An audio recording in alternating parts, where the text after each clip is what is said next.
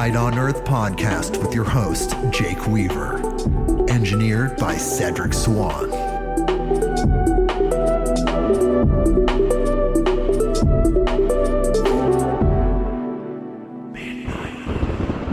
Hey everybody, we're back with another episode of Midnight on Earth. I'm your host, Jake Weaver, and we're here to bring you more knowledge, more light, and more love. How are you all doing out there? I'm so excited to be here with you. It's just me today, me and you and Terence McKenna. We're going to be listening to an incredibly rare and incredible lecture from the great one, Terence McKenna. I don't normally do back-to-back lecture episodes. There was a change in schedule. Hey, it happens. This is the nature of podcasting. You schedule things. Sometimes they're last minute. Sometimes I record an episode. I do a little post-processing, make it sound nice. I don't take any content out. And then I release it in the same day. It just really depends on how things flow. Sometimes I have 3 or 4 or 5 episodes stacked in advance. This week, it wasn't so much that way. So we're going to dive into an incredible lecture from Terence McKenna. If you don't know who Terence McKenna is, he's an incredible human being. No longer in this dimension, yet another person who contributed so much. And we're still talking about who is over there. Wherever that is, after you graduate, which I don't even use the word die anymore. I'm done with that word. After you graduate, you get to be over there. And then you know what over there is. So that's what we're going to do today. We're going to listen to this lecture from Terence McKenna called Walking Out of the Ordinary. It's a really good recording. He talks about some really powerful stuff. I've listened to this before, and the audio's crystal clear, which I really like. Some of these lectures that we listen to, the audio's not so great. Sometimes I have to actually make the audio sound better myself through a little post-production, and it ends up sounding way better than the original source. This one has incredible audio, so we're going to be able to really hone in on what Terence is trying to tell us. But before we do that, I need you to do something for me. Follow me on Instagram at midnight_on_earth. That is the address. Follow me there. Spotify. Click the follow button. Apple Podcasts, Google Podcasts, wherever you go to get your podcast, click the button that connects us. So when these episodes drop, what's coming. The next 3 episodes are going to be absolutely amazing. I want to tell you who they are. I better just save it for the very end. That'll give you an incentive to stay even longer after Terence's actually fairly long lecture. And, you can break it up into parts if you want to. I'm just going to release it as one episode. And I almost forgot. As I always say, the most important thing, tell a friend, tell someone you know that likes these type of podcasts, that would love to learn from these guests. This is what we're here to do. It's not about me. It's about the guests, the lectures, the crazy news I find out there. That's what this is about. So, bring them here. midnightonearth.com. Now that I've done my social media shout outs, I'm going to read you Terence McKenna's bio. In case you don't know, he's very famous in America. I think he's very famous worldwide, but it seems he has a really big following here in America in the psychedelic counterculture, philosophical counterculture. I think they're intertwined. I don't really think there's separation there. A lot of us know about Terence. Here's his bio. Terence Kemp McKenna born November 16th, 1946, passed away April 3rd, 2000, was an American ethnobotanist and mystic who advocated for the responsible use of naturally occurring psychedelic plants. He spoke and wrote about a variety of subjects, including psychedelic drugs, plant-based entheogens, I said that right, shamanism, metaphysics, alchemy, language, philosophy, culture, technology, environmentalism, and the theoretical origins of human consciousness. He was called the Timothy Leary of the 90s, one of the leading authorities on the ontological foundations of shamanism and the quote-unquote intellectual voice of rave culture. McKenna formulated a novelty theory regarding the nature of time based on fractal patterns, which he claimed to discover in the I Ching, the book, the I Ching, and predicted a transition of consciousness in the year 2012. He left 12 years too early. Very similar to Jose Arguelles. Despite the pseudoscientific nature of novelty theory, promotion of its ideas and its connection to the Mayan calendar helped fuel widespread beliefs about 2012 and everything surrounding it. So did Jose Arguelles. And we talked about that in the Law of Time episode with Jacob White, which is an incredible episode just a few weeks back. So here we are again. We're going to learn from Terence McKenna and listen to this lecture and allow Terence to give us these downloads outside of space and time. We're listening to his voice. It's him, but we're not in the same time stream. We're not in the same space. But through the miracle of recording, inspiration, it's all coming from the divine. This is where we get our technology. This is kind of a philosophical paradox in a way, because so many people think that technology is destructive and it comes from humans and it's outside of nature. Therefore, it's inherently wrong. But when you understand that technology comes from inspiration, and inspiration is truly a divine channel, then you understand that it's not the technology that's the issue. It's how the humans implement the technology in the third dimension. Are they using it correctly? Are they using it to build things that are going to help us be more sustainable, help us have a better world, help us be more connected and closer to each other? Or are we using that same technology to pollute, to destroy, as weapons of war, destruction, or to somehow get over on our fellow man? I don't know, but I'm not anti-technology. What I'm not anti anything. I'm pro-love, pro-connectedness, and I'm pro-using technology in a way that's going to advance us without destroying us in our environment. Because I always think about that it does come from inspiration. Inspiration is divine. Now let's talk about what we're going to listen to, Walking Out of the Ordinary. It's an incredible lecture from Terence McKenna. I'm not sure of its origins, but it's been in the digital landscape for a while. So here we go. Terence McKenna, Walking Out of the Ordinary. Well, thank you very much, Roy. It's a pleasure to be here.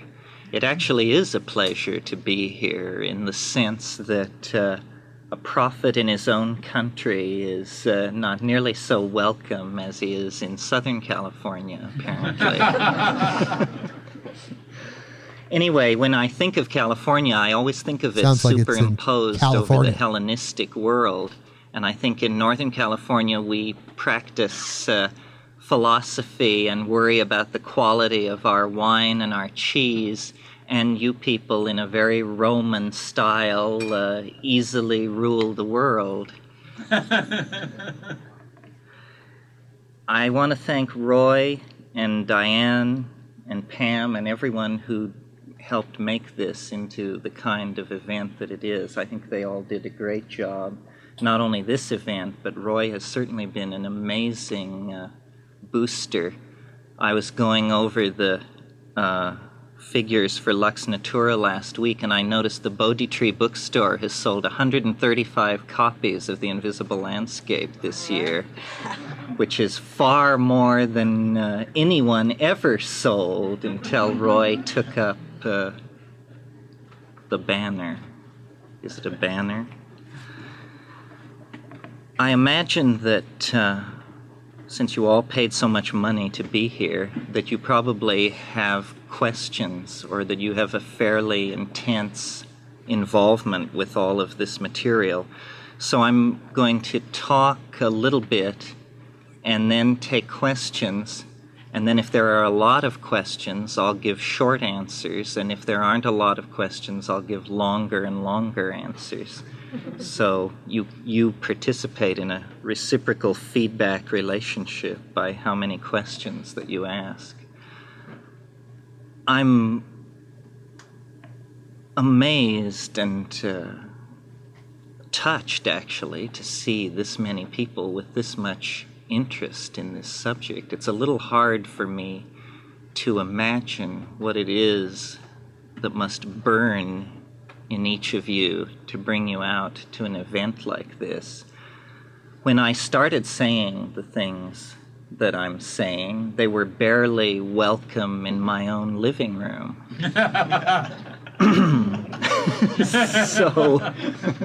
So it's very gratifying to see this many people with an interest in these kinds of things. These kinds of things. What am I talking about? Well, specifically the notion that plant hallucinogens are different from hallucinogens generally, specifically from pharmaceutical drugs, that the tryptamine hallucinogens are especially different, and the difference lies in the animate quality of the relationship that one can have with them, specifically the elves, UFOs, fairies, whatever it is that seems to inhabit the mushroom dimension. And just a minute. Smoke break, or what's going on, Terrence? Sure, because who knows how long it will go on, right? I first came up against this thing in the tryptamines with DMT one rainy evening in February of 1968, 67 actually. And someone from Stanford Research Institute brought me a sample of DMT and said, here's something you might be interested in. And I had taken LSD in the previous 6 months and felt fairly sophisticated, but I was quite unprepared for the experience. And I was at that time on the brink of becoming an art historian, and it completely turned my career around because I felt that the tryptamine ecstasy, besides being an ecstasy, was also an alien ecstasy, in that I did not see the contents of that flash reflected in any art historical period, any painter, any civilization, any series of motifs that I was familiar with. And it inspired me to concentrate on Himalayan, specifically Vajrayanist art, because I felt there was a slight trace of this kind of mentality. And I went to Nepal not to study Buddhism per se, but to study the autochthonous shamanism of pre-Buddhist Tibet, which is the source of those bizarre images in Vajrayanist art, the multi-headed, multi-armed, dog-faced, deer-faced entities that are the guardians of the Dharma. Those are actually pre-Buddhist entities that are only guardians of the Dharma through having been forced to swear fealty to the Dharma by the power of Buddhist teachers. There's one monastery in Tibet where the oath of servitude to the Dharma has to be redone every 24 hours, or it's felt that this autochthonous entity will tear loose and maraud across the landscape. So they're more like the bulldogs of Himalayan Buddhism, these strange shamanic entities. So I looked at that and took a lot of mescaline and LSD and traveled around India, and I finally concluded that shamanism is essentially the only living religious tradition that I have been able to find that is in touch with these titanic realities of the hallucinogenic experience in an operational way. Hinduism has been absent from that theater for a couple of thousand years with the passage of Soma.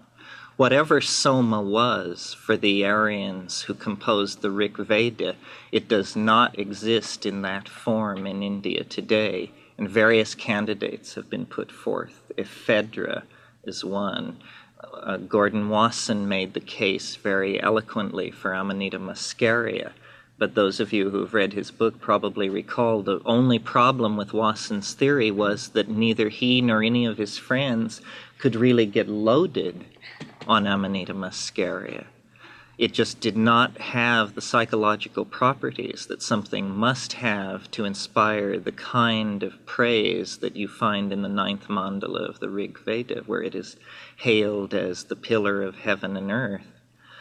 My own candidate for what Soma would be is that it is a psilocybin-containing mushroom of some sort of reasoning backward from the power of the psilocybin experience, and then trying to understand how it could have been present in Aryan India and in points further west, in Asia Minor and in the Middle East.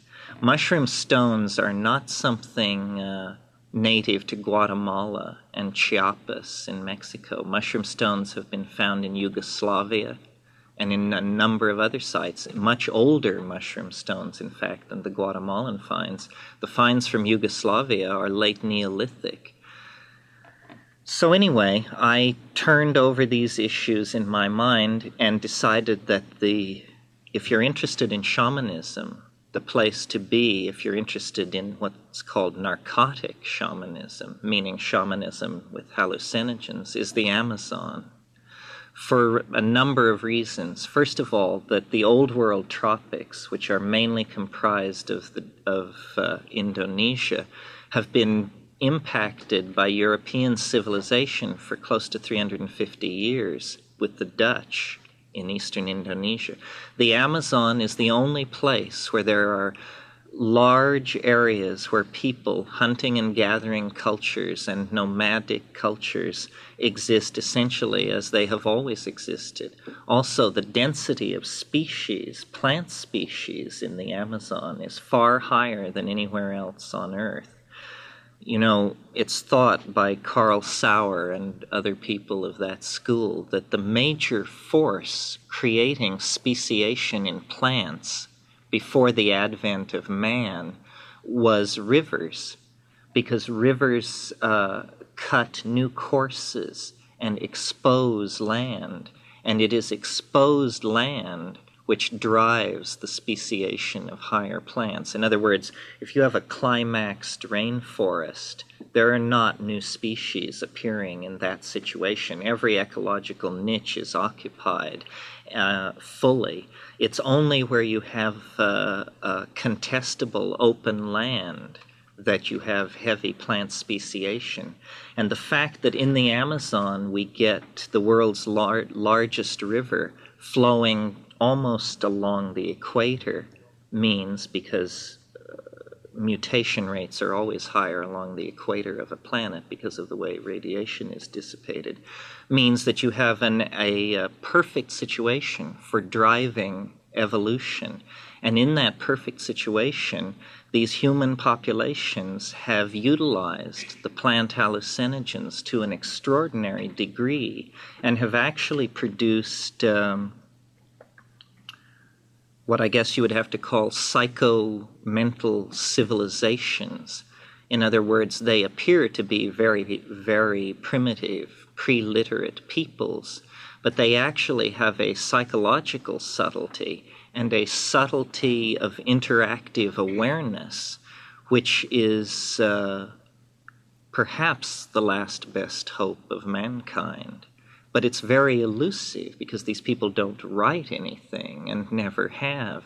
You almost have to be one to enter into this state of mind. And these languages, Witoto, Bora, Muinane, Shipibo, Konibo, are outlandishly difficult. And the conditions under which you would have to live to learn them are outlandishly difficult. The only way into the ambient psychology of pre-literate peoples is, I think, through these hallucinogens.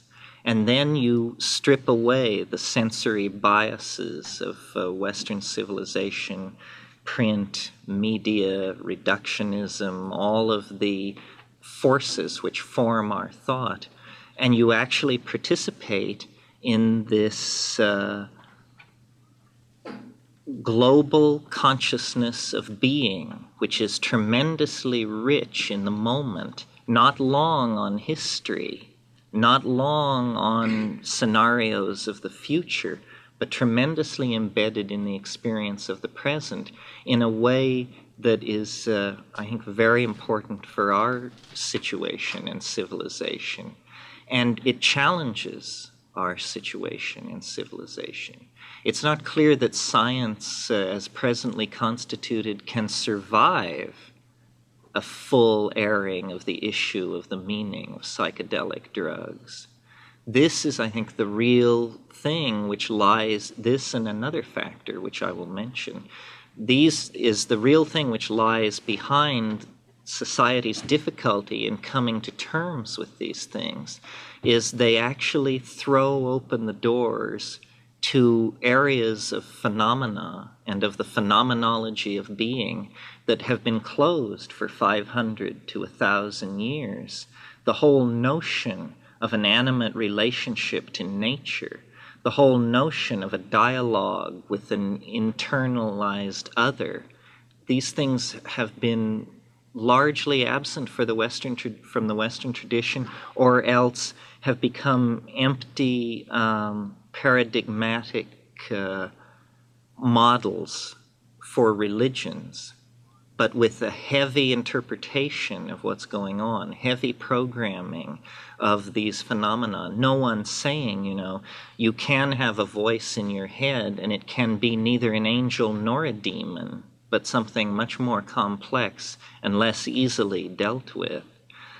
The other reason I might mention that I think psychedelics have a curious place in modern society is the fact that they decondition. That if you were to analyze their societal effect on millions of people rather than looking at the single individual trip, you would see that what they do is they sow doubt about the current ontological models of what's going on, no matter what those models are. I mean, we are all familiar with the banker and the advertising executive in the 1960s who took LSD and just walked away from it. But I've seen Hindu priests just walk away from it. Just say, what do we need with Krishna? We were kidding ourselves, And you can imagine how happily a force like that is greeted in Marxist society or in capitalist society, which is heavily dependent on programming of values, how we should look, what we should buy, what we should wear, what we should believe. And I'm not sure how to handle that particular aspect of it, because that aspect of it doesn't really interest me. You see, it isn't that it's a deconditioning agent per se. It's that what it tells you is a form of conditioning which casts everything else into doubt. In other words, it doesn't leave you a blank slate. It offers a new set of ideas about what reality is and how it works.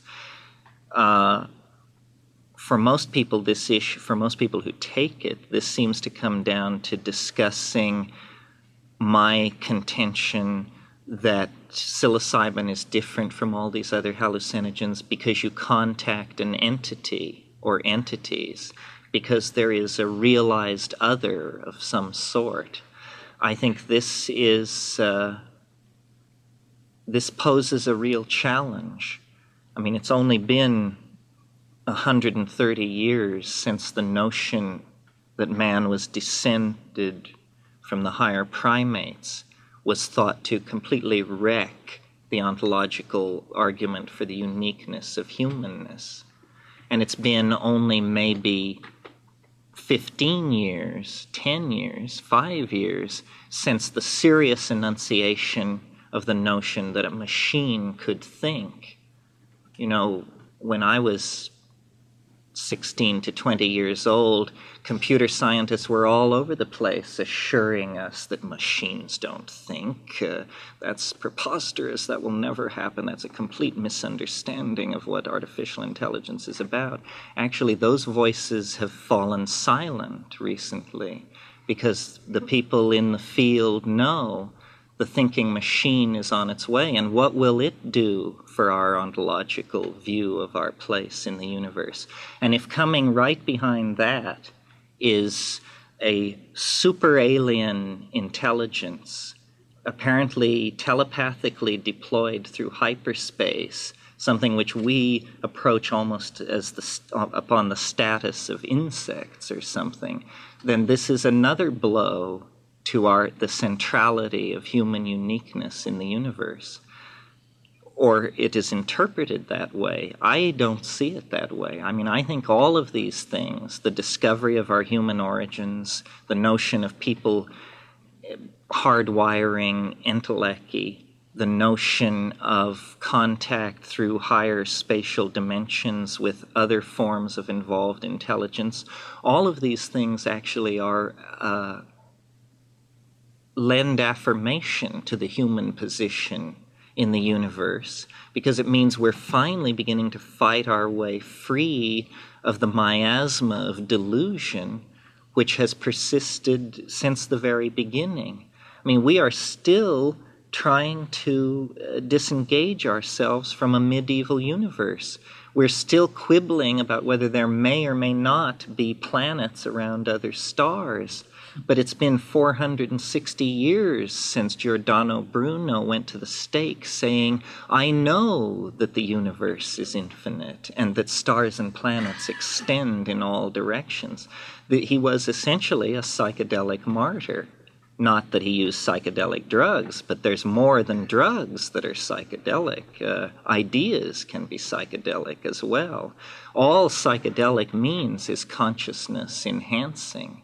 I think that when we fully grapple with all this, what we will have to face is the fact that the psychedelic botanicals, specifically psilocybin and the LSD-like alkaloids that occur in morning glories and in ergot, that these things were actually the catalysts for drawing out of a certain branch of the primate tree the thing which we call humanness. In other words, human beings are the product of a monkey-plant interaction that is essentially about hallucinogenic drugs. Why? Very simply because before the word psychedelic was coined, these compounds were called consciousness-expanding drugs. This is, in fact, what they do. And the expansion of consciousness is, in fact, the distinguishing factor of what's going on in us as a species. All of the entire historical experience is a psychedelic experience. It is this adumbration and accumulation of resonant themes about another, the other, ingressing into the primate dimension. I imagine that early shamanism was essentially, as Mircea describes it, it was about weather prophecy, game movement, curing of disease, this kind of thing, which to us is not terribly impressive, but is actually, for a primitive nomadic group, it indicates that the person who knows these things has access to a higher topological manifold. How else can they know where the game has gone and how the weather will be? In other words, they are extended in the temporal dimension in a way that most of the people in the tribe are not. So this kind of thing, this realization that we are and always have been in a symbiotic relationship with these compounds, is going to actually lay the basis for understanding how something as bizarre as human consciousness could emerge out of an arboreal primate line. It is because we are catalyzing consciousness. To catalyze means to speed up. And this is what the hallucinogens have done. I always thought, looking at the human evolutionary record, that the story was plausible. The story of the gradual emergence of the higher form and the larger brain case and everything. What was not plausible was the time scale. It's fantastically compressed for such a major change to have occurred so quickly. You have to look for a previously ignored factor which is making that happen.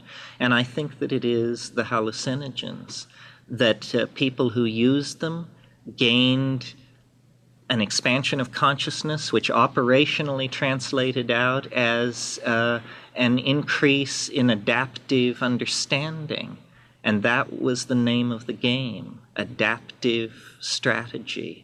So that it was reinforced so that we are essentially the stoned monkey, if you will. And you have only to look over, recent centuries to think about the impact of tobacco on human history, the impact of alcohol, sugar.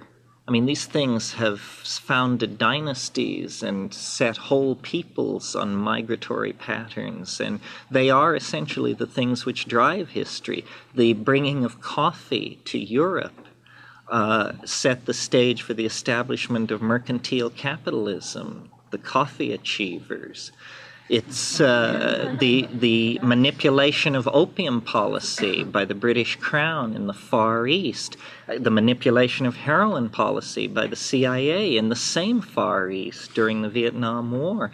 All these things have been documented. It's just that the dominant strain of global culture happens to be this European medieval, tracing itself back to Rome and Greece strain, which is slightly peculiar because of accidents of geography, basically, I think. The fact that the European continent is so poor in psychedelic plants.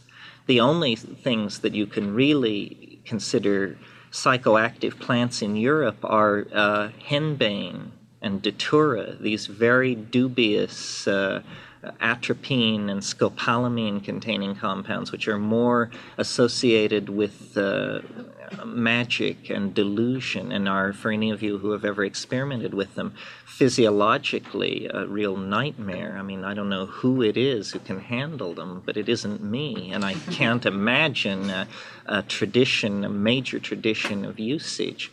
We know that there were psychedelic sacraments, is that the word, psychedelic cults in Europe very early. I mentioned the green mushroom stones from Yugoslavia.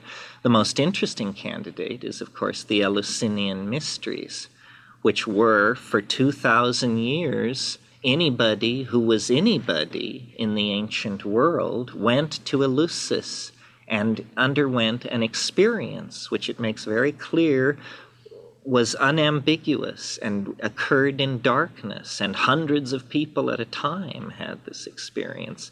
And with the advent of Christianity, eventually, with the closing of the Platonic schools, Eleusis also disappeared. But that was the last time in Western culture that this thing was kosher.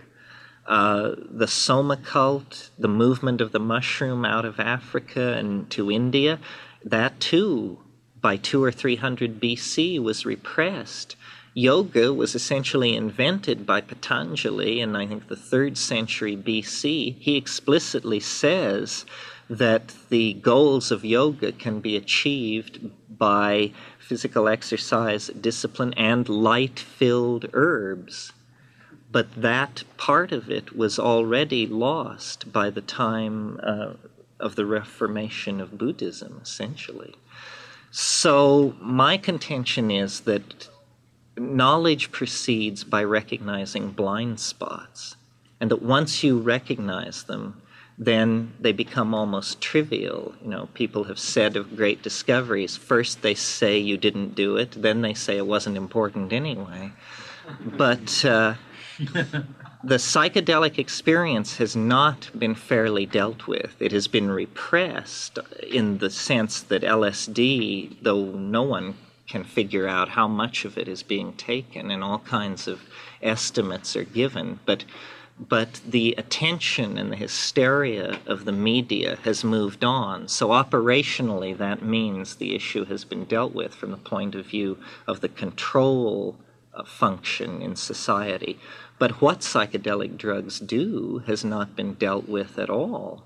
And until it is dealt with, I think we will be in this peculiar situation, this peculiar cultural milieu of being half conscious and being fully conscious be a semi-criminal endeavor. So, you know, I don't know what exactly to do about that except to indicate that these phenomena are there and to articulate how it strikes me and how it strikes other people that I know.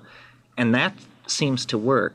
For instance, the notion of talking with self-transforming machine elves, which is how I put it in my book, The Invisible Landscape, I couldn't believe it when I wrote these words on paper. It seemed like such a freaky notion. But people say, you know, yes, that's it. I know what you're talking about. I saw that same thing too. Well, that seems to me to mean that self-transforming machine elves is actually a step forward in language, and that the psychedelic issue is somehow linked to the evolution of language, and that we are not, and in fact the whole culture crisis generally is linked to a direct evolution of language. We have to change the way we speak about reality, and then it will be perceived as different. And this apparently cannot be done by great leaps. It's done incrementally by introducing a concept here, a word there, a notion somewhere else. But the psychedelicization, if you will, of society and language seems to me was never blunted and goes on apace and has ever since Leary and Metzner and all those giants back in the Stone Age dumped LSD on American society. I see it everywhere, in design, in music, in fashion, everywhere that doesn't count, someone said to me. It's everywhere but in the control mechanism. But I think the control mechanism is probably the last to get the news, that culture is shedding its skin faster than anyone can anticipate. So this evolution of language thing really interests me. And recently when people have been saying, what do you want to do with it? Where do you want to take it? I'm less interested than I used to be in extraterrestrials, flying saucers, all of that stuff. I still access it regularly. But you see, when I first started publicly speaking, I thought that if people confirmed what I was saying, the obligation would somehow leave me to do anything about it, and it would be like NASA would take care of it or something like that. But I've discovered that, as my friend Eric Jansch used to tell me, that society really is metastable. That, I'm perfectly free to say these outlandish things, and you're perfectly free to believe them and to say them to your friends, and it doesn't matter a bit, apparently. So, or the effect is so long-term that it doesn't matter a bit. So I've turned from the question of indicating the presence of the other to the question of, what is it like to be the person who indicates the presence of the other? And so I'm more interested in the transformation of the quality of daily experience when we are unstoned, or at least unstoned enough to be here without any of us making any of the rest of us uncomfortable. And I think that there are bridges that can be built out of the psilocybin experience into ordinary reality. And how this is to be done, I think, is through the transformation of language and somehow the recognition of emotion. It took me a very long time to figure out that emotion comes in more than 4 flavors. I had thoughts running through my mind all the time. And I also had this undercurrent of something else, which was highly variant and ever-changing, which I finally figured out, that is emotion. And the nature of emotion is its un-Englishability.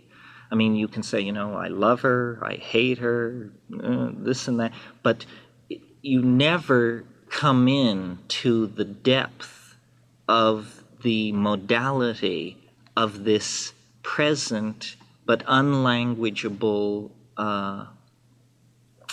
background in which we're embedded.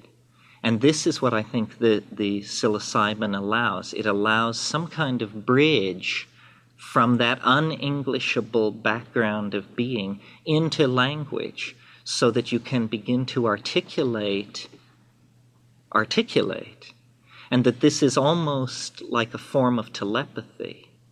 You see, we start out with telepathy because language is a strange form of telepathy. It's that I make little mouth noises, consulting a dictionary I have, and you hear the little mouth noises, and you consult another dictionary similar enough to mine that you get my thoughts into your head out of little mouth noises. Now, how far can this be carried? I think it can be carried far, much further than any of us actually might wish to be congealed. It is...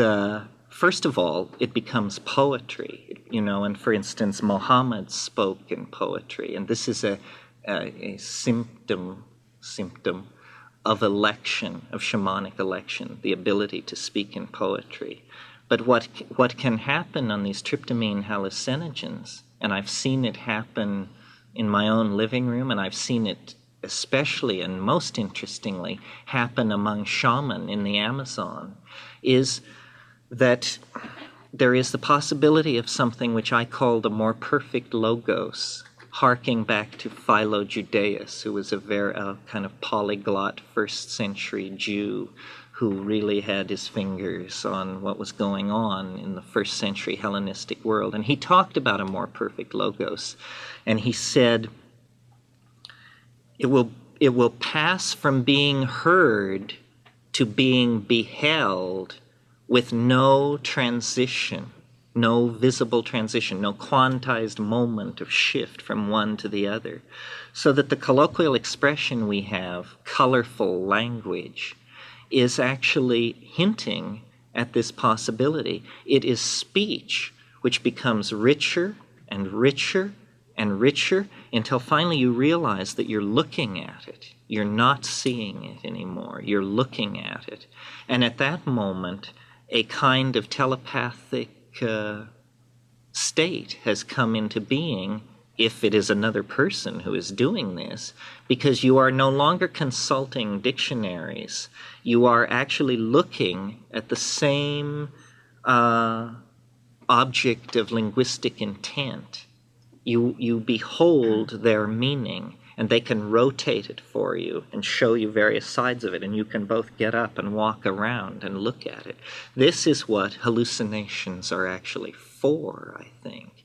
In other words, when we take hallucinogens, and there is the burst of vivid imagery from the personal unconscious, and then apparently deeper, the archetypal or superego, that is, I think, the equivalent of a child babbling in its crib. You are just playing and seeing and being the hallucinations. You have not yet begun to manipulate them. And by manipulate them, I mean in the same way that an infant eventually begins to manipulate language and to discover the grammar of it, and to discover that it can be used for something, that it can in fact be used to communicate. And consistently in the DMT flash, these things, and by consistently I mean not only for myself, but other people report this, these autonomous self-transforming machine elves, or tykes as I call them, in order to have a technical term that is, the tykes do this. They are using sound to make objects, and in some cases the objects are then using sound to make objects. But they are urging that you attempt this, do this, do this. And in that situation, you can actually do this.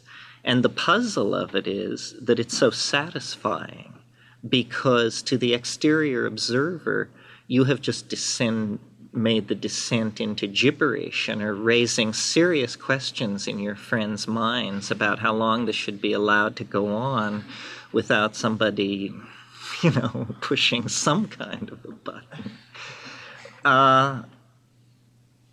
In any case, though, I think that this is just under the surface in human organization.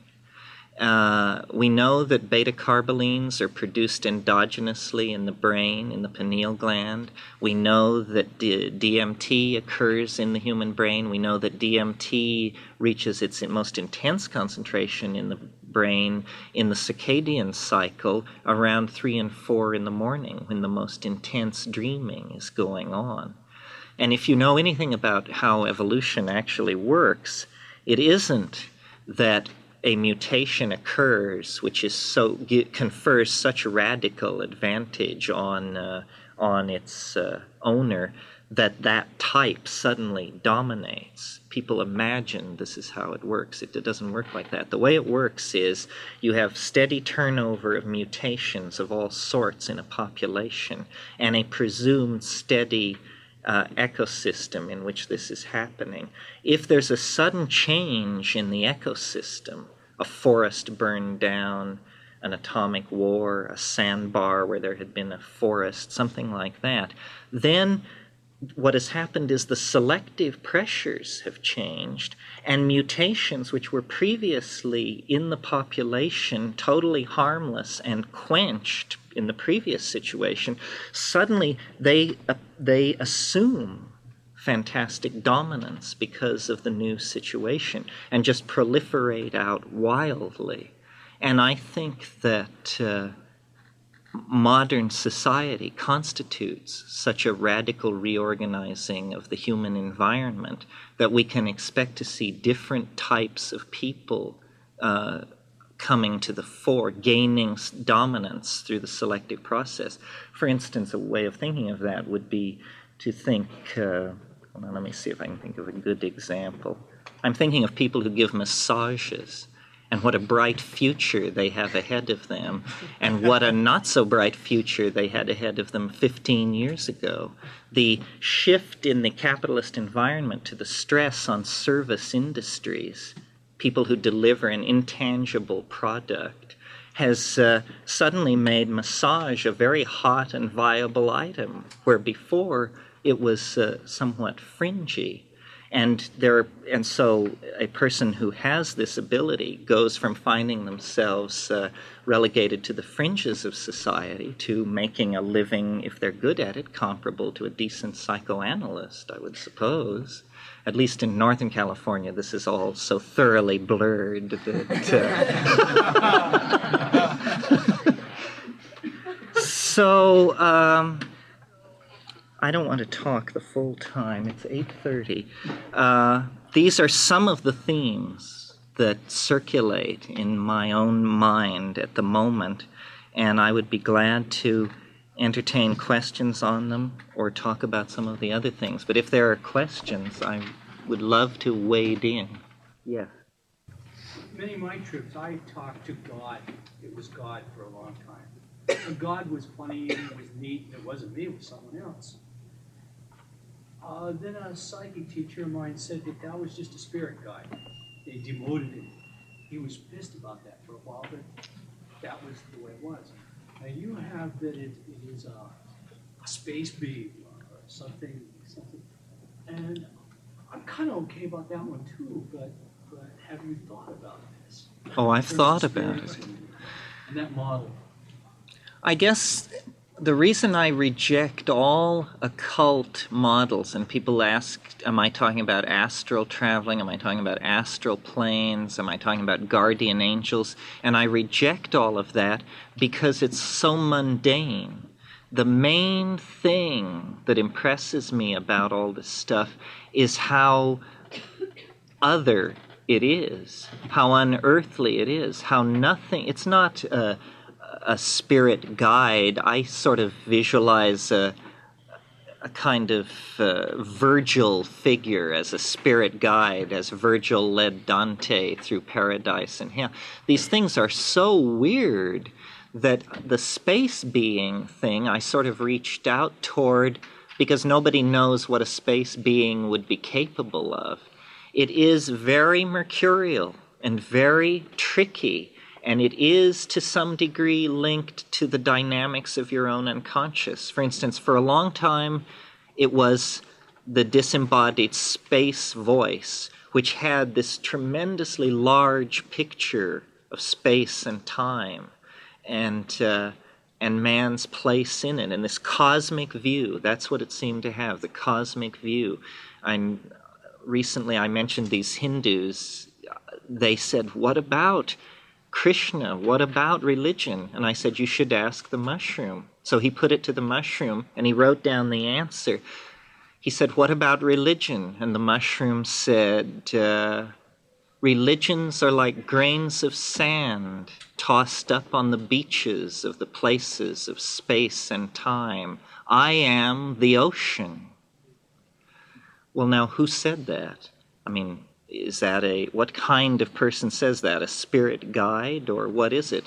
Other times the mushroom is highly realized as a personality. I mean, I remember this one trip where it came on with this Rod Steiger trip, like in The Pawnbroker, like someone who had been disturbed in the grass. And I said, what are you doing here? I say to the mushroom. It says, what am I doing here? I'm not doing anything here. It wasn't a bad neighborhood till the monkeys got out of control. I said, but so you're just sort of here? He says, and you're living here? He said, why are you living here? I said, well, you're a mushroom, you live cheap, that's all. It's just a low-rent section of the galaxy out here, not much action. Other times, it can be very, very cosmic. It can be steered. And this is a phenomenon that totally puzzles me, that many people have verified, which is you can give it a theme. Like you can say Art Deco, And this stuff will begin flowing toward you. Millions and millions and millions of cigarette lighters, ashtrays, glasses, dresses, all this stuff, all perfectly realized Art Deco, high Art Deco. And then you can just say, no, Hellenic Greece. And it does that. And then you can say, okay, do one I've never seen. And it can do that. And you say, okay, now make it weird. And it just say, okay, that's weird enough. And what is happening here, I mean, orthodox evolutionary theory, if it can be extended to brain organization, would tell you that you're not supposed to have anything in your head that doesn't have a purpose, a survival purpose, a biological raison d'etre. And yet, vast amounts of imagery and information. And I've said, in 20 minutes you see more art than the human species has produced in 15,000 years.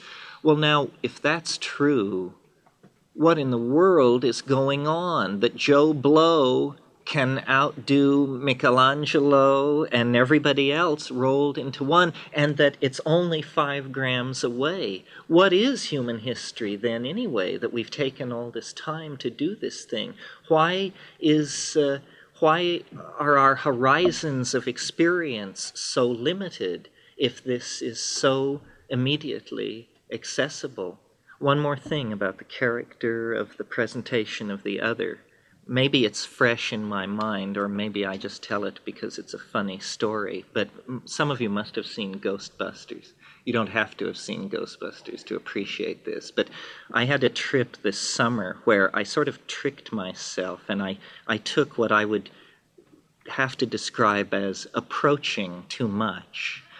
And about 30 minutes into it, I realized that it was a great deal more than I had thought, and I could see this thing coming toward me, which was like about 100 miles wide and 10 miles high, and it was just coming fast. And in fact, I only had time enough to lie down. It was coming that fast. And as I was lying there, I felt this hand on my shoulder, and a very dry, distant, but somewhat sexy female voice said, it was like a stewardess, said, "They say it helps if you close your eyes, cowboy."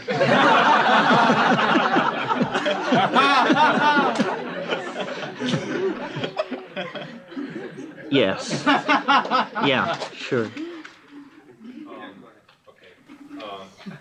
Gosh, there's, first of all, a statement of appreciation.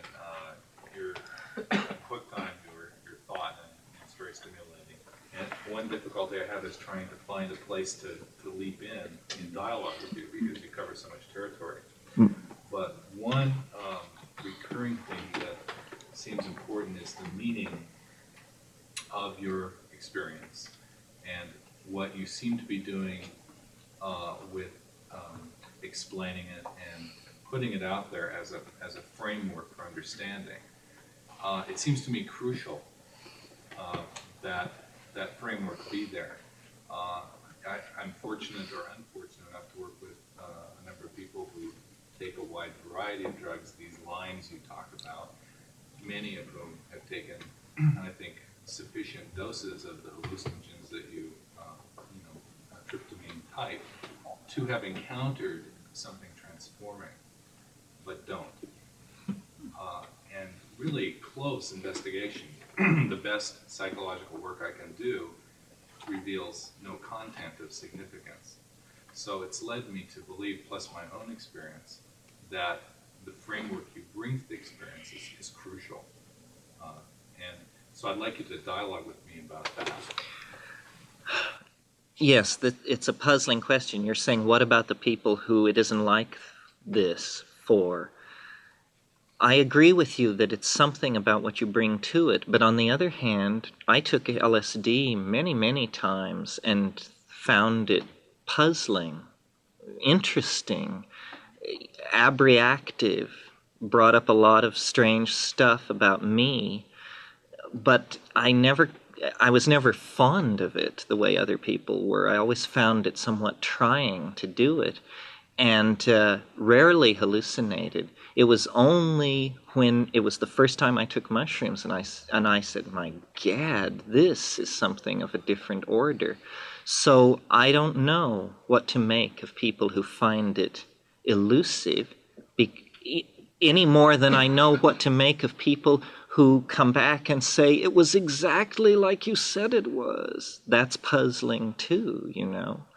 I would expect that more. Because of my riff and that sort of thing. The way I do it, it doesn't happen for me spontaneously, I might say. I may have discovered inadvertently, I have to invoke it, sort of. In fact, not sort of, I just invoke it, and I feel somewhat embarrassed to do that because it's such a weird thing to do. But I do, and I even speak to it and say, usually what I say is something like show, and I call it thing because our relationship is informal. And I say, show thing, show what you know, show thing, and it will begin to show. And then I say, what you show is beautiful thing, show more. And it's just like coaxing something out, but it never steps back. You know, once you get it coaxed out, it's there, and it is fully active. So I don't know what to make of people who don't get the connection at all. Dennis and I have discussed this, and it's possible. In fact, see, so little is known about all this, even hardware stuff that schools of pharmacology could find out if they only cared to think about these problems this way. It may be that there are shamanic families or receptors. You know, it's well known, for instance, that there's some chemical, I can't remember what it is, but that some people, 1 in 20, can detect this stuff 50,000 times diluted from what most people can detect it. It's just a test they do. Some people are 50,000 times more sensitive to this chemical than other people. And there is a great deal of biological individuality in people, even though this is not a heavily researched subject, because, for instance, our whole medical theories are all people are alike. You have a cold, penicillin, or something or other. The truth is, biological markers for individuality are very numerous and not well understood. And if my suggestion that these hallucinogens should be thought of as pheromones is true, then you would expect genetic variability and genetic differences in how they work to crop up. This is like alcohol, the problem of alcoholism and its genetic component. You know, this is another drug where some people have a totally crazy relationship to alcohol. Other people can't understand it, and the thinking is it must be genetic. Well, there are probably relationships like that to these less studied and understood drugs as well. I don't know. Maybe it's you have to be in a state of grace. Sure, follow up. Which is the next statement of the generalizability of your experience for, you might say, human development of human thought, that this is the evolutionary challenge that will bring out the next, if you say, level of complexity to cope with our growing technique, to use your term. It seems that I would like to propose that it's you and others, whatever selectivity that is there, interacting with an experience that is powerful. And for you, it is the tryptamine hallucination, and that you are dealing with that experience with all your resources and creativity and making it into a new level of consciousness. But is it, what I've been struggling with, having encountered these other people for whom it has no challenge effect, that they have something else. Maybe it's a flood or a tragedy in the family or something like that, or they're thunderstruck at a church or whatever it might be, and it changes their whole life course. Well, are you asking, is it historically inevitable, or are people like myself trying to make it happen and it sort of hangs in the balance? I would like to think that it's inevitable, naturally. And so I do. It seems that way to me. I mean, it seems to me that what is happening in part of the culture crisis is that we are exploring all avenues out of this mess, and that this one will eventually have to be looked at. See, I read an essay by Guy Davenport in a very interesting book called The Geography of the Imagination, and he made a point which I've sort of adapted and made my own because I think it's so important. He believes that the whole thing that's going on in the 20th century, from Auschwitz to LSD to punk rock to psychoanalysis to all of everything, is really an effort to come to terms with an archaic cultural model. In other words, let me explain that. At the close of the medieval period, when urban centers and mercantile capitalism and all these things were getting started, there was a tremendous crisis in European society, a tremendous lack of models, because the universal papal monarchy model couldn't handle phenomena like mercantile capitalism and urban life. So in an effort to stabilize the society of the 13th, 14th, and 15th centuries, they looked back toward earlier cultural models, specifically to Greece and to Rome. And so Renaissance society became obsessed with classical civilization and Renaissance law and Renaissance painting and architecture and all of these things. They sought to reinvent Hellenism, essentially. And this is a valid response for a culture in crisis. Our culture, which is global, is in much, much deeper trouble than 14th century Italy was. And consequently, our response is much more radical. We are actually reaching back 15 to 20,000 years for our cultural anchoring point. And that's why modern art can be mapped onto the paintings at Lascaux and in the Torricelli frescoes and that sort of thing. It's why shamanism is suddenly, after 2,000 years of being, is very hot. It's why these drugs are being brought forward. It's why all this polymorphic sexual experimentation is going on. It's because we are trying to anchor ourselves in this earlier cultural model. And I think that it signifies probably the closure of the cycle. And what is needed, or what is an emerging step, is the creation of a shamanic class, which is sort of probably going to, a lot of psychoanalysts are probably going to try and ride the coattails of this thing. But it needn't come from them, but a shamanic class whose task is what the task of shaman has always been, shamans, is to go into the hidden dimension and return with numinous culture constellating material. And I think that this obsession with the late Neolithic has not yet peaked. I mean, you can see in the phenomenon of the new wave, a new barbarism is sort of the surface of it, but it's very conscious and self-mocking. And I think as we move on toward the end of the century, the theme of anarchy, which I notice is very strong in the punk thing, though never articulated by commentators. It's only within the punk thing that this is realized.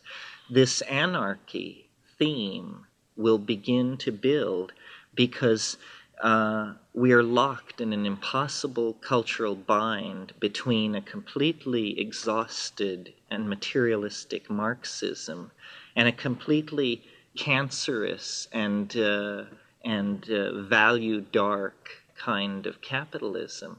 Neither of these systems is tolerable, actually, and each feeds off the other as its reason for being. The problem has always been with anarchy that people, as W.C. Fields said, are no damn good. And I think that's where psychedelics come in. The reason people are no damn good is because they have no sense of social responsibility. And it is the cultivation of this sense of social responsibility that will pave the way for anarchy. And it isn't social responsibility as preached from the pulpit.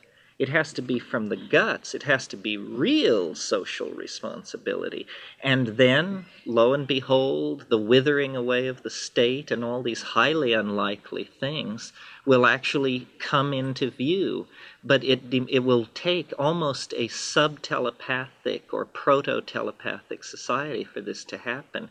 Computer networking and that sort of thing can provide the hard wiring for the basic data, the banking data, the statistical data, the real unconscious of the machine part of humanity. But it's human beings that are going to have to make this leap to responsibility to usher it in. It's the completion of this program of obsession with the Neolithic. It's the completion of the program begun by psychoanalysis and psychedelic drugs. And, a number of people who might not have thought they would end up on the same side. I mean, it's the completion of the program of Hugh Hefner and the feminists, because it will eventually, it does have this polymorphic sexual content, but it also is certainly a goddess realizing kind of social movement. This thing I said earlier about emotions are the carrier wave of being, and we have been blind to this for a very long time. I feel that talking about dialoguing with the other, I think you're perhaps on some level dialoguing with many parts of yourself. When I read or listen to things that people have written in dialogue with part of themselves, the most amazingly beautiful things come up, and then they say, "Oh, I learned so much." They taught themselves. Well, the self. And without drugs. I mean, this just happens. Right. The self is an undefined thing. And there are parts, many components to this self. And no one has taken the measure of it. Jung tried to take the measure of it. I mean, people are always saying, is it an extraterrestrial or is it the collective unconscious? And what I've finally come to think is that first you contact your personal, private unconscious, the crimped up part of yourself. And LSD was famous for this. It actually straightened people out because they were able to get up repressed and traumatic material and get rid of it, depotentiate it. Then you move into this archetypal zone that Jung and Karenyi and these people mapped. Beyond that lies this stuff which seems accessible to human beings, but not very human and not really relevant. And I think when I actually put this to the mushroom and said, what is going on? Where are the extraterrestrials?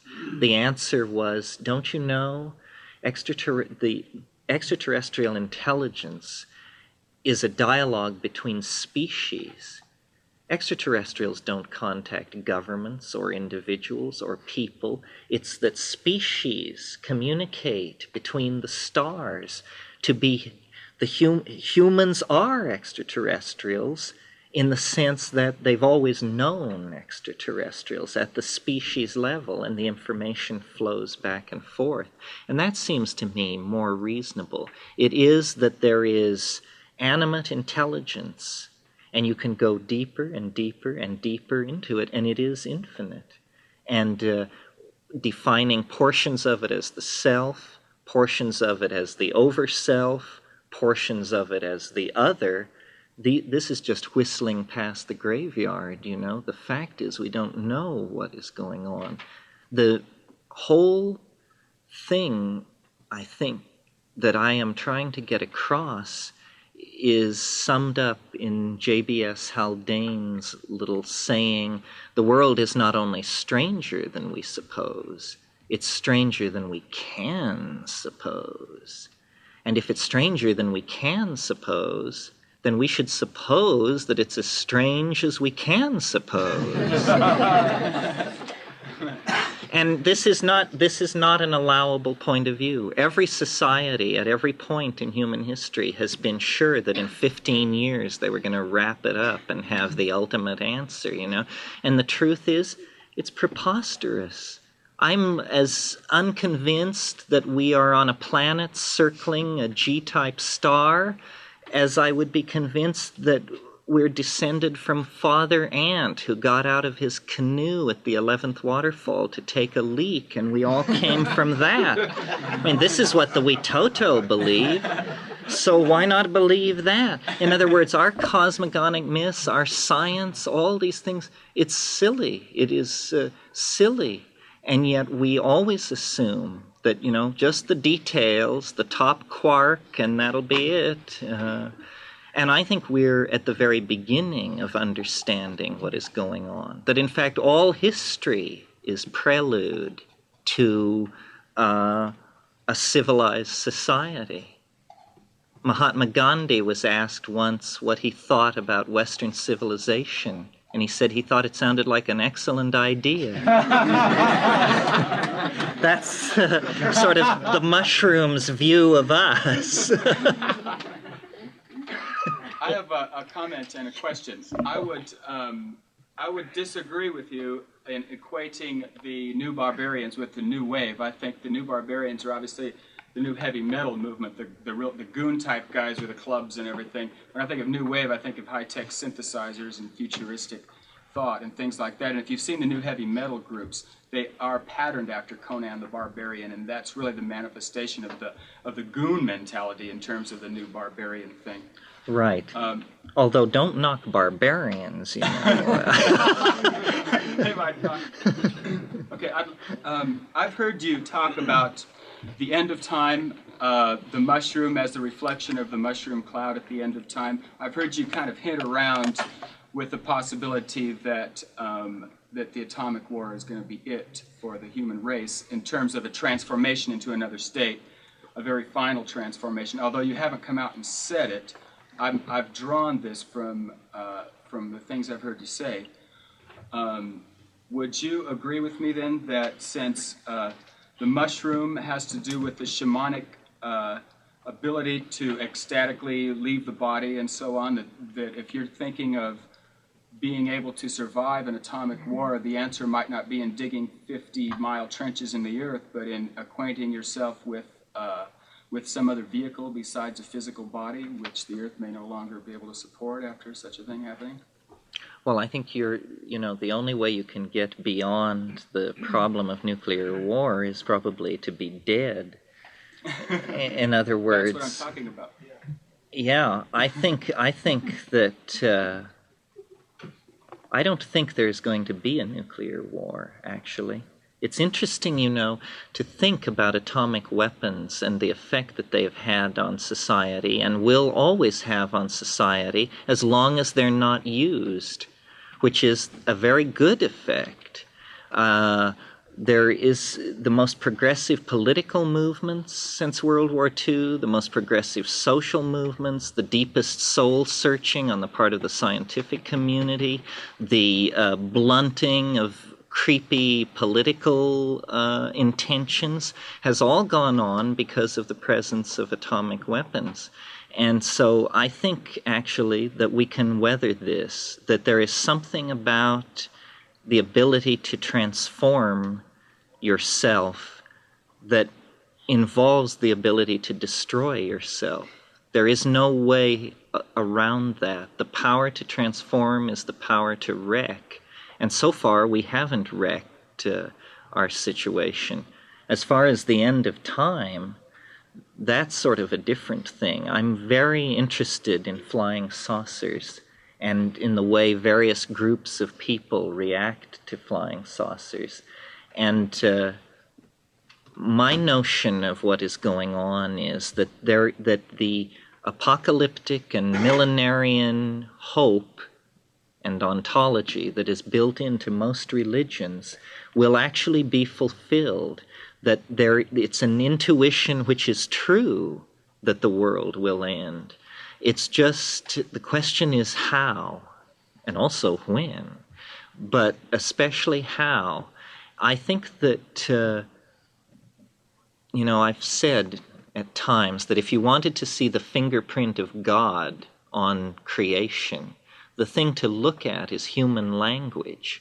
That's the thumbprint of God, because that's just such a weird thing. I mean, here we have trees, rocks, flowers, animals, stars, and human language, something so weird, so much different, that it should be looked at very closely. And I think that this wave of novelty, which I described in The Invisible Landscape, is approaching a point where it will pass out of three-dimensional space and into some higher topological situation. And when that happens, there will be what Alfred North Whitehead called a shift of epochs. Whitehead had the notion that physical laws don't last forever. They just reign over epochs. And when the epoch shifts, the laws shift, that physics itself could undergo a change. Now, this idea may seem preposterous, or we're accustomed to thinking of it as preposterous, but when you think about the fact that the speed of light was measured for the first time 80 years ago, then how much of a grip do we have on how constant these physical laws are? I mean, how do we know that light moved at the speed it now moves at even 500 years ago? It is entirely by induction that this assumption is made, because it makes it possible to do some interesting calculations. The flying saucer represents a form of matter and mind which is in this universe transient and very mercurial. In another universe, it represents the way things are. The flying saucer is sort of a concrescence where physics has been replaced by the laws of the imagination. It is something which is both mind and matter, and as such, it casts enormous shadows back over the temporal landscape, so that the flying saucer haunts time like a ghost in many forms. It haunts time in the form of the Messiah. The Messiah is basically a flying saucer with two legs. It is this thing which causes event systems to coalesce around itself, and then it moves forward into the stream of time toward a prediction of its second appearance. And flying saucers are not, nobody is going to come up with a chunk of a flying saucer. Nobody is going to get that kind of evidence. It doesn't have that kind of evidence. You're as likely to get physical evidence of, a hope, something like that. It isn't made of matter. This doesn't mean that it doesn't exist. It means that it is an ontologically different category from everything else in the universe. So is the human mind. And the human mind, so far as we know, is the only thing around which has a relationship to flying saucers. Nothing else seems particularly concerned about them. So that's a strong clue that these two phenomena are somehow linked together, probably with a common source. But we are in time. We are the children of the fall. We are moving from Eden toward the millennium. But this 15,000-year hiatus, this moment, this pause in the beat, which is all we have, is an extraordinary situation. No conclusions can be drawn from it about the larger dimension of human freedom and becoming that we're moving toward. We really are before history. What I always say about drugs is if the things that happen to me on drugs happen to me under any other circumstances, I would be very, very alarmed. I mean, I would be very alarmed to deal with these elf machines and all of this stuff. I mean, it seems to me, there's a dualism there, the old dualism that the world is evil and that man, it's a Gnostic idea, that man is fallen into this world and should purify himself from it. I mean, people ask me, do I eat meat? Yes, I eat meat. The most intelligent person I know is a plant. Why shouldn't I eat meat? It seems to me that we need all the help we can get. And I explored yoga and some of these other things, and I have turned on people who had given decades to it, and they say, you're right, this is it, this works. And why so much energy should have been invested into these other disciplines, I'm not sure, unless discipline itself is a good thing, But I don't have any trouble with the notion that drugs are alien to the quest for spiritual understanding, because nothing else worked for me. And I can't really see myself or other people in any way other than completely embedded in nature. I mean, I really believe these reciprocal feedback relationships exist. And, here in the center of Los Angeles, it's a fairly theoretical matter. But if you would go, 100 miles up the Rio Igaraparaná on a full moon night and take psilocybin, my God, it's just too weird. I mean, it's like you realize that you are like a sugar cube being sort of gently massaged on the tongue of a very large being, and it's just sort of turning over this lump of sugar and considering what to do about it. And the messages, the chemical messages, the odors, the sounds, you are transparent, really. The only part of you which really exists is the perceiving self. The body is a kind of illusion. I mean, it could be anybody's body. And one body is rather like another, except that there are two kinds. But all dualisms are bad, and so I reject it on principle. And then just operationally, nothing else seems to work. I mean, we do not have the luxury of vast amounts of time. The grave's a lovely, quiet place, but none do there, I think, embrace. This coyness, lady, would be no crime, had we but world enough and time. But always at my back I hear time's winged chariot hurrying near. Hurrying near. Okie doke. Question? Roy. Yeah. Well, we're at a place before I forget, I'd like you to give a 1 minute or 2 minute testimonial on behalf of the station so I can play it on the air at times when we're raising funds. Something about how important the station is, or how much you like it, or why don't you support it if and you can't be heard anywhere else. You mean you would like me to give a pitch for KPFK? Yeah, a 1 or 2 minute short pitch.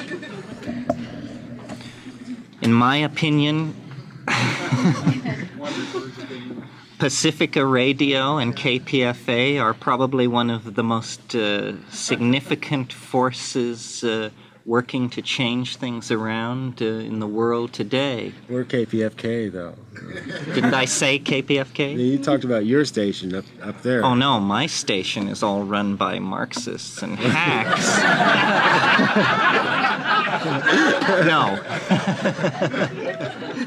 No, KPFK is a major force, I think.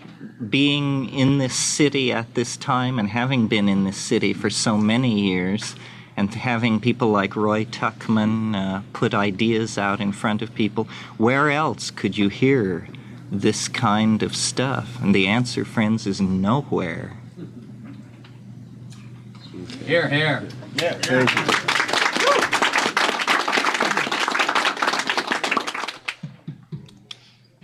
Surely. I was hearing on the morning reading from your tapes, Uh-huh. and the one day that seemed like it was the secret. You were telling about the DNA, but it had to do later maybe with the ampersand, but it was like what the structures, how they replicated maybe, or how they. Well, I don't even know. See, because what it was is you had feedback, as part of the tape. And like maybe my radio's real crummy. I couldn't understand. It was like total gobbledygook, And I thought, oh, maybe it's supposed to be like that. Maybe that's what it is. That's what I assume. But see, I thought you were really saying something, and it just killed me. Like I couldn't hear. He was the main thing. You were explaining it all, the key, the secret. And I couldn't understand a word. It was the feedback. That was the echo. You had an echo in there. I thought, oh God, that echo. I just couldn't make it out what you were. So I thought maybe you remember that part of the tape, and you could say without the echo. I haven't a clue. I did a weekend at Esalen last weekend, and some people were up from LA, and they said they had played my tapes for someone, and after listening for about an hour, this person said, "Does he ever make sense?" No, it made sense. It would almost make sense, but it's the echo. You know what I mean?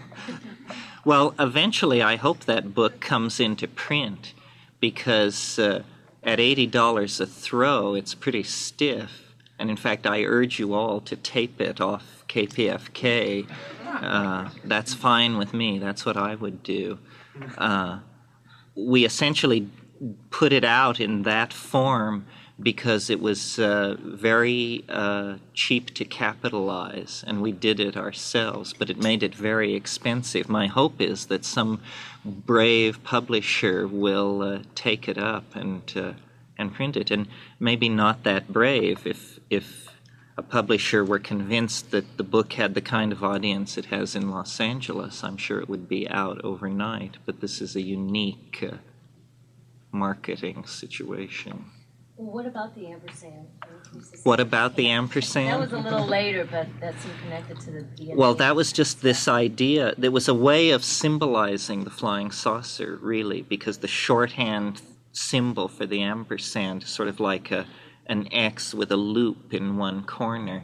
And sometimes I called it the eschaton, sometimes I called it the ampersand. It was this notion of this waveform hierarchy of time, with some cycles so short and so intense that they were actually visibly present, and others, stretched out over thousands and thousands of years. I used to say to people, to Dennis, even a couple of years after coming back from the Amazon, I said, the way I see the world is not like other people see it at all. I actually see this waveform superimposed over everything. I actually can, if I look at an animal, I see a depressed spiral dimple in the waveform. I actually see concrescences as concrescences. And I was like experiencing the visible language mode. And now it's like a metaphor. It falls away. I mean, the hit we got at La Chorrera was some hit. I mean, what has it been now? 13 years. And I'm still ringing like a gong. And I peel away layer after layer of it, and it still is present, creating ideas. I mean, every once in a while, something will come through with that same kind of clarity and intensity and say, aha, I recognize this. This is a further installment on the idea.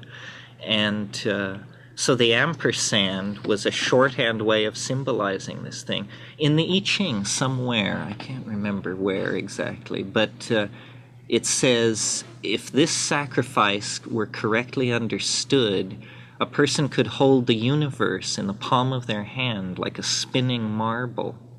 And this image of the universe condensed down to a spinning marble which you hold in the palm of your hand, this is the flying saucer again. See, before modern astrophysics, the frontier of knowledge was in chemistry, in matter, not in what lies yonder of the Magellanic Clouds. And at that point, the flying saucer was called the Philosopher's Stone. And it didn't appear in the sky. It appeared in the swirling interior of alchemical retorts, chemical glassware, where people seemed to glimpse the coming and going of something which for them had religious connotations and spawned ideas of the millennium and human transformation. Well, then later, chemistry was de-spiritualized. It was exorcised, you might say, and it all became very humdrum. Then the mystery moved into the sky. And, we are just at the state of knowledge vis-a-vis distant star systems and the evolution of life that the 16th century was with its chemistry. So that the other always recedes into a frontier of knowledge that is just being explored. A perfect example of that is in the 12th century, hydraulic pumping techniques were created that allowed deeper mines to be sunk than ever before in Europe. And when they sunk these mines below the 500-foot level, elves became a major problem in European mining for several generations. And miners would never go alone into these places, and there was just a terror. These places were full of elves and gnomes guarding the mineral wealth deep underneath the earth. Well, then, finally, the problem just faded away, and it was something about how the interface is at the frontier. This is why meditation is always ritually prescribed in deserts and at the edge of human habitation. And it's because at the edge is where things are happening. One of the things about the psychedelic experience is that it presents itself as an edge. Sometimes it's like being on a beach. There's this ebb and flow of two mediums. Sometimes the beach is like the electromagnetic envelope of the planet.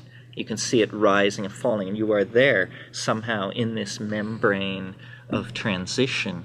So the notion of the waveform of time, the ampersand, and then in its more condensed form, the flying saucer, was throughout, and it's an idea which exists at many different levels. I mean, at its most literal level, it seemed preposterous, I had, years before we went to La Chorrera, in 1608 or something, a woman gave me a small glass bead, a lens-shaped faience bead. Not a woman particularly important to me, but anyway, I had this thing, and in Laos, in Luang Prabang, I lost it. I just lost this thing, and I thought about it 30 seconds and forgot it. And then 3 years passed, and then I was at La Chorrera, and I became obsessed with this lost bead because I realized that it had been the thing, that I had possessed it at a certain point in my life, but I had thought it was a bead, and so I had lost it. And so then I spent a great deal of time trying to get this thing back, trying to call it to me, and I never could. I got, as is told in the True Hallucinations tapes, the silver key instead. But it's that notion of a condensed transdimensional object which is not recognized for what it is, but which, when fully explored, turns out to be all and everything. It's a sort of Borgesian notion, of an infinite regress. Yep. Yes. In one of your tapes, you make the comment about approaching the intermediate state with a certain amount of trepidation. You say something about having to hone oneself. Can you address that issue of honing oneself? Well, yes, I guess this addresses the question, what do you do when it's weird, you know? When the going gets weird, the weird turn pro. Isn't that what Hunter Thompson teaches us? Great psychedelic guru and explorer of altered states.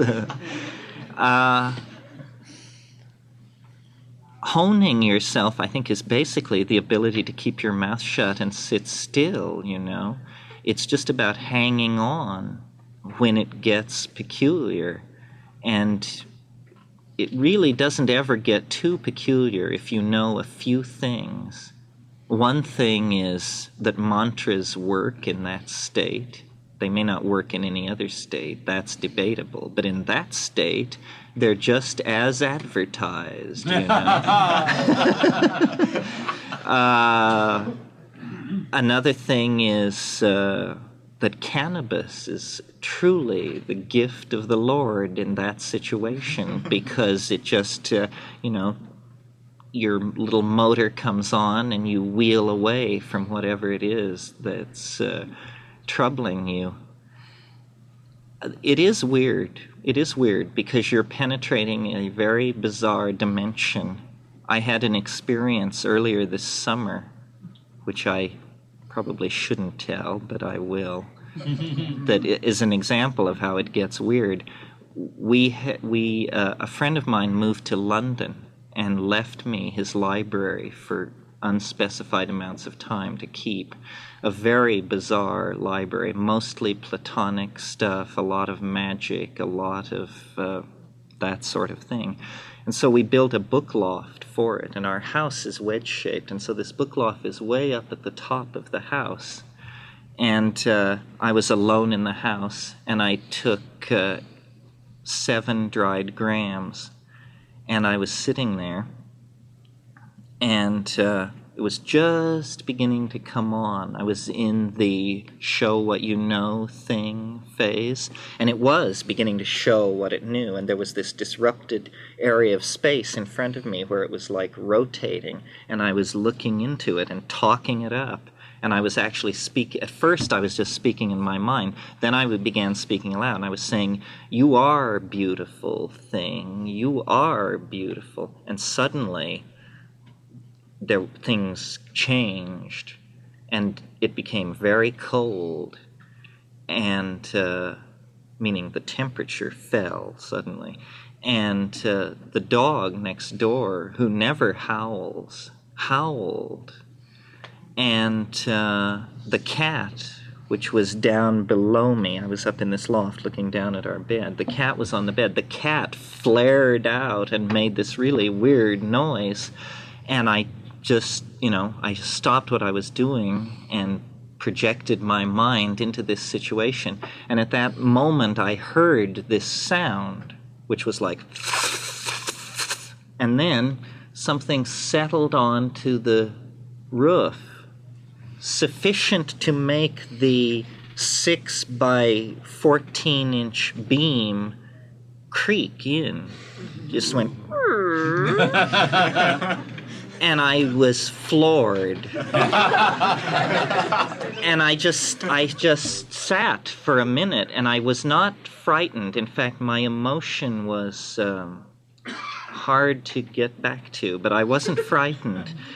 But just at that moment, this thing was really coming on and really visually peculiar. And it seemed like the two things were independent. The trip was getting stronger and stronger, but a 10-ton something had landed on the roof beam of my house. So I just sat with it for about 30 seconds, and then this thought or voice came, and it was, this thing has come because of something I'm doing, and that means that I can get rid of it.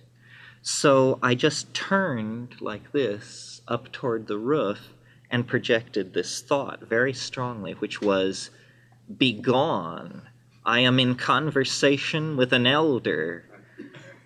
And this thing went, and there was a long pause, 10 seconds or so, and then whatever it was, it lifted off the roof and went away. And what was weird about this was I had never ever used in my own mind this phrase, an elder, to describe the mushroom. It was like just came out of me. And the whole episode seemed real weird to me. And I just let it ride. But that's an instance where, there is this, let's call it synchronicity, so that we don't have to believe that a pterodactyl landed on my roof.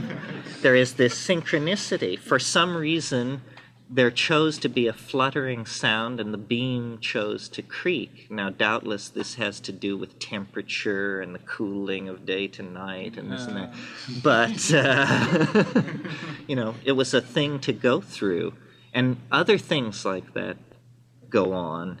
There was an incident which I don't think is actually on True Hallucinations in Hawaii, where we stepped out of the house. It was we were hitting it pretty hard in that Hawaiian situation, and stepped out of the house in the middle of the night.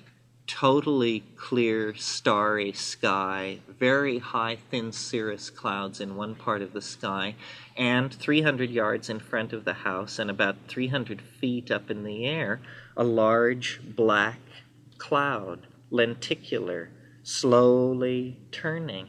Say, it's ridiculous. And you just look at this thing, and it swirled faster and faster and grew denser and denser, and then it just retreated into nothing. It both moved away and got so small it disappeared. So what is this? Low-level convection because of... There's no explaining these things. Many people on psilocybin report the rustling at the side of the room. There seems to be a periphery about 15 feet out where the scurriers are in action. And they just move around, and they never come closer, and they never get further away, and they just scurry and scurry. You say, oh, there are rats, and gee, there are a lot of rats. And, yes, more... Any notion? Yes.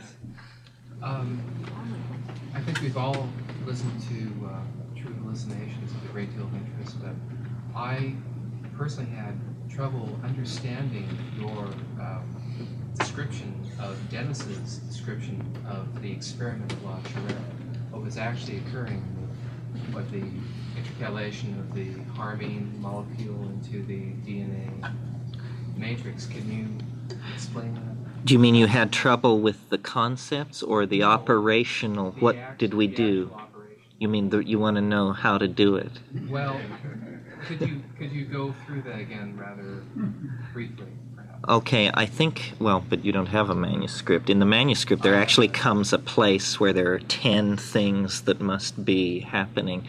It's basically the notion that if you saturate your body with beta-carbolines, and then that you can actually make a sound with your mouth that is a overtonal harmonic of the electron spin resonance of the harmine molecule.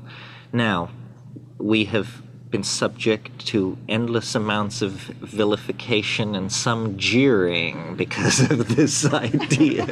So let me try and make it seem as credible as possible to you. First of all, when you take something like ayahuasca, hundreds of millions of these molecules flood your body and occupy the bond site wherever it may be. Okay, so then this sound which you generate with this ESR overtonal harmonic, it need only come in contact with a very small population of these molecules. Most of these molecules will be wrongly oriented to the source of the sound, and it will have no effect.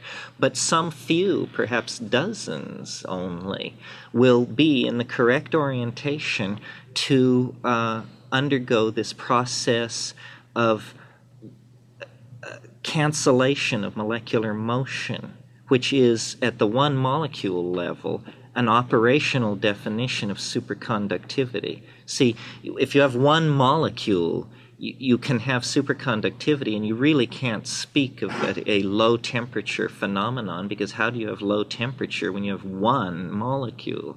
So the notion was then that when this molecule achieves this superconducting state by being audially canceled, that it will bond to anything near it. And some of these will bond into nuclear DNA in neurons. And then there was a whole long period spent figuring out how could, since the synapse of a neuron is far away from the nuclear body, how could these drug compounds, which are active at the synapse, be transported into the region of the nucleus? And then, fortunately, Arnie Mendel and some other people came along with what they called axioplasmic transport, and they proved with radioactive labeling that there was both movement to and from the synapse to the nuclear membrane. So then that was the method of conveyance.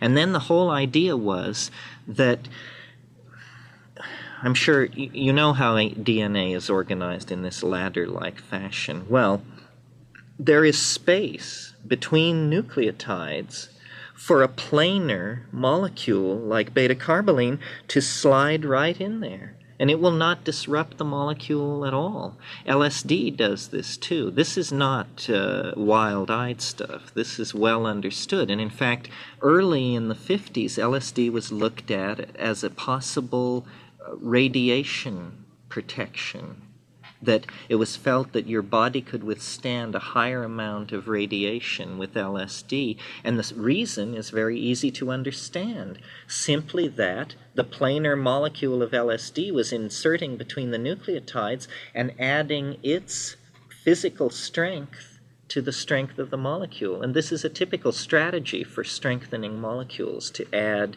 intercalators. But our idea was that the beta-carboline molecule is basically a pentexyl group with two benzene rings hanging off it like Mickey Mouse ears.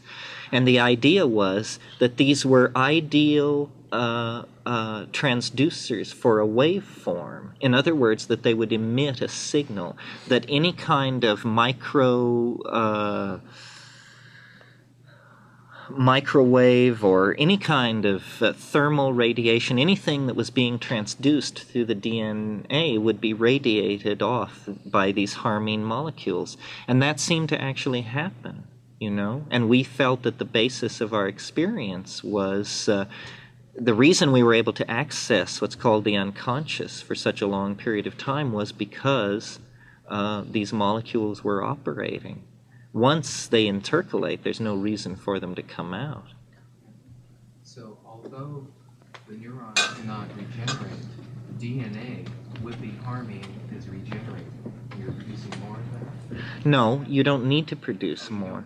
No, the DNA in the neuron doesn't regenerate. Yeah, that's enough. Yeah, back here. Yeah, you were talking about that ESR, Mm-hmm. which is something resonance? Electron spin resonance. Okay, I'm here because I heard that half-hour program, and you on the KPFA, and there was the insect sounds in the background. Uh-huh. I really related to an experience with mushrooms and crickets. Uh-huh. And the tone, the pitch, and the entomological, galactical, hyperspatial adventure that you touched upon. The oneness, which has eluded me tonight. Could you please relate to that? You want me to talk about insects? No, the whole universe seems more egocentric that you're discussing. Like I and Well, this experiment that we did is, sure, it was egocentric. It was small potatoes. It doesn't push the ocean. Come here because I've done it. It was egocentric, whatever. It was a turn on, total turn on. And it was something that brought me way out of my way. I don't go to rock concerts. I have trouble getting to a movie. I don't answer the alarm, but I And what would you like to know? Whatever it means to you, those crickets.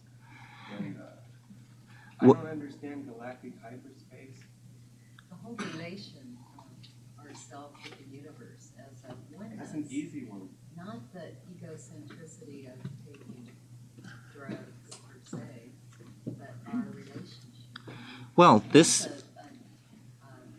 total aware, not person, but this entity. Well, earlier we talked about how, the notion that there are individuals, is, as you say, it's an ego trip, it's a conceit. There is a seamless web. But we are all of one mind and all of part of the universe. How can you preclude that? Instead, you just kind of sucked into this one thing. You talked about it quietly. You didn't talk about it to the large group. You need to do that. To talk about the unitary aspect of it. The fact, well, yeah, what these drugs do is they drain away the water of illusion, and then you see that all the land is connected, that people are like islands sticking up out of the sea, and that once illusion is overcome, everything is seen as unified. The whole thing is to try and... History is a very abrasive process, and the whole thing... Drugs will do this more so than a meditation, a self-awareness, so that you can share with your fellow man. I think drugs shock people into meditation and that kind of thing. Giving, yes. loving rather than... Emotion is the main thing to cultivate, even in advance of drugs, that we have no language for emotion. This has somehow been taken away from us culturally or some other way, maybe because there are so many distractions. But I was amazed in the Amazon how much time people who have nothing spend talking about how they feel, and have a fantastically rich language for talking about that. People who have nothing, which is damn right on, because they have they don't know what nothing is. That's right. Everything. That's right. They're like kids that don't babble, but are and feel and see. But you have to cultivate what you're talking about in this kind of civilization. But when you go to the Amazon, you have to almost resist it. I mean, when you take psilocybin, you discover something you never knew before when you do it in the Amazon, which is that you could walk out. And that's very unsettling because you don't know whether it's true or not. But you say, my God, I'm loaded on this stuff, and it's saying to me that if I walk into the jungle, it will not be what I was previously told it is. It will not kill me in a matter of hours. It is, in fact, paradise.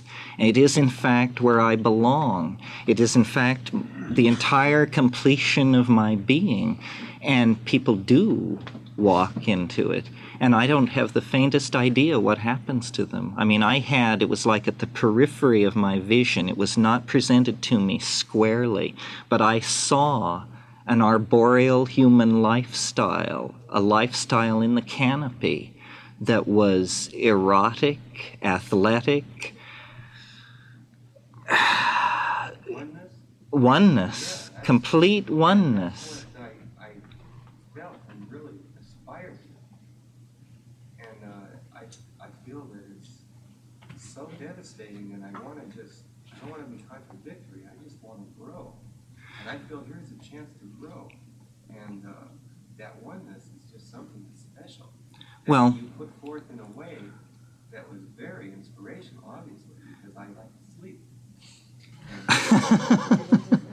Here's the thing, see, this actually came up at Esalen last week. I mean, you've actually touched on the core issue, which is I have a mortgage and 2 kids, and all kinds of obligations.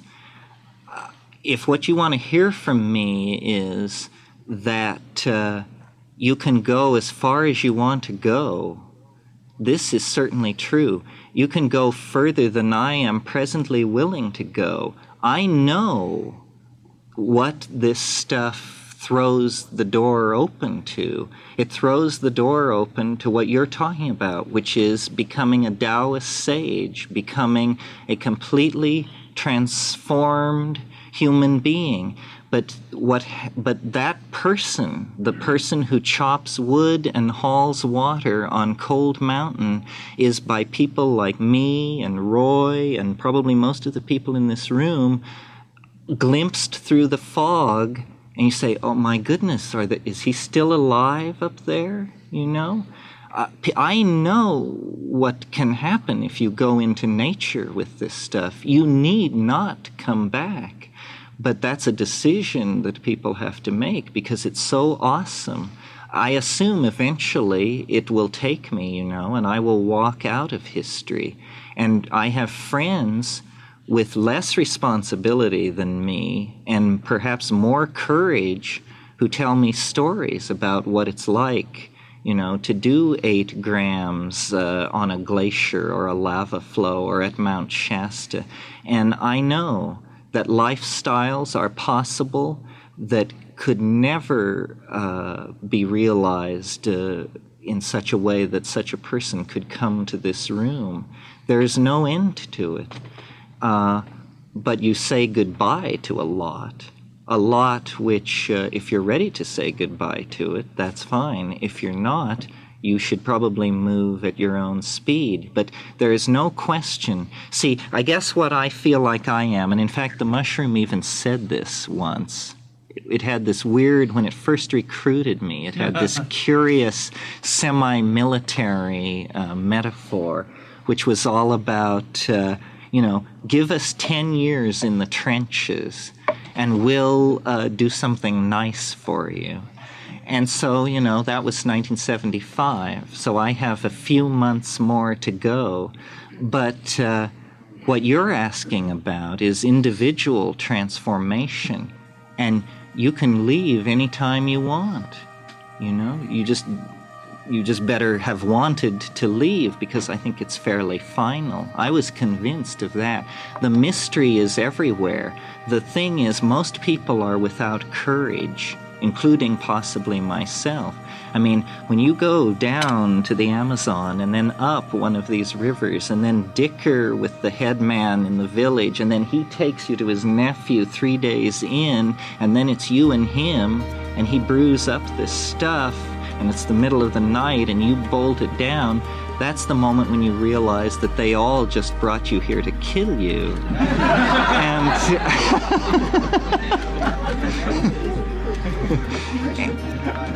Really one of the things I love most about the mushroom is that it doesn't require Terence McKenna or anyone else to explain it because it speaks for itself.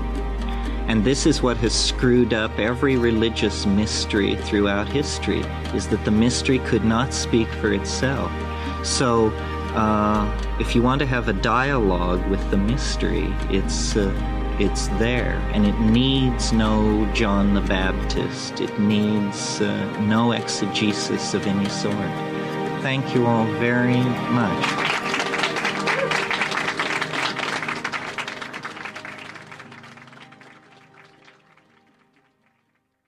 All right, that was Terence McKenna with an incredible just dissertation, super in-depth lecture. So much he talked about the global consciousness of being. There's just so much, but what more can we really say after that? I told you in the beginning that if you listened all the way to the end, I would tell you who would be on the next 3 episodes. Well, here we go. Next week, The Power of Crystals. Then, Contactor, the incredible group.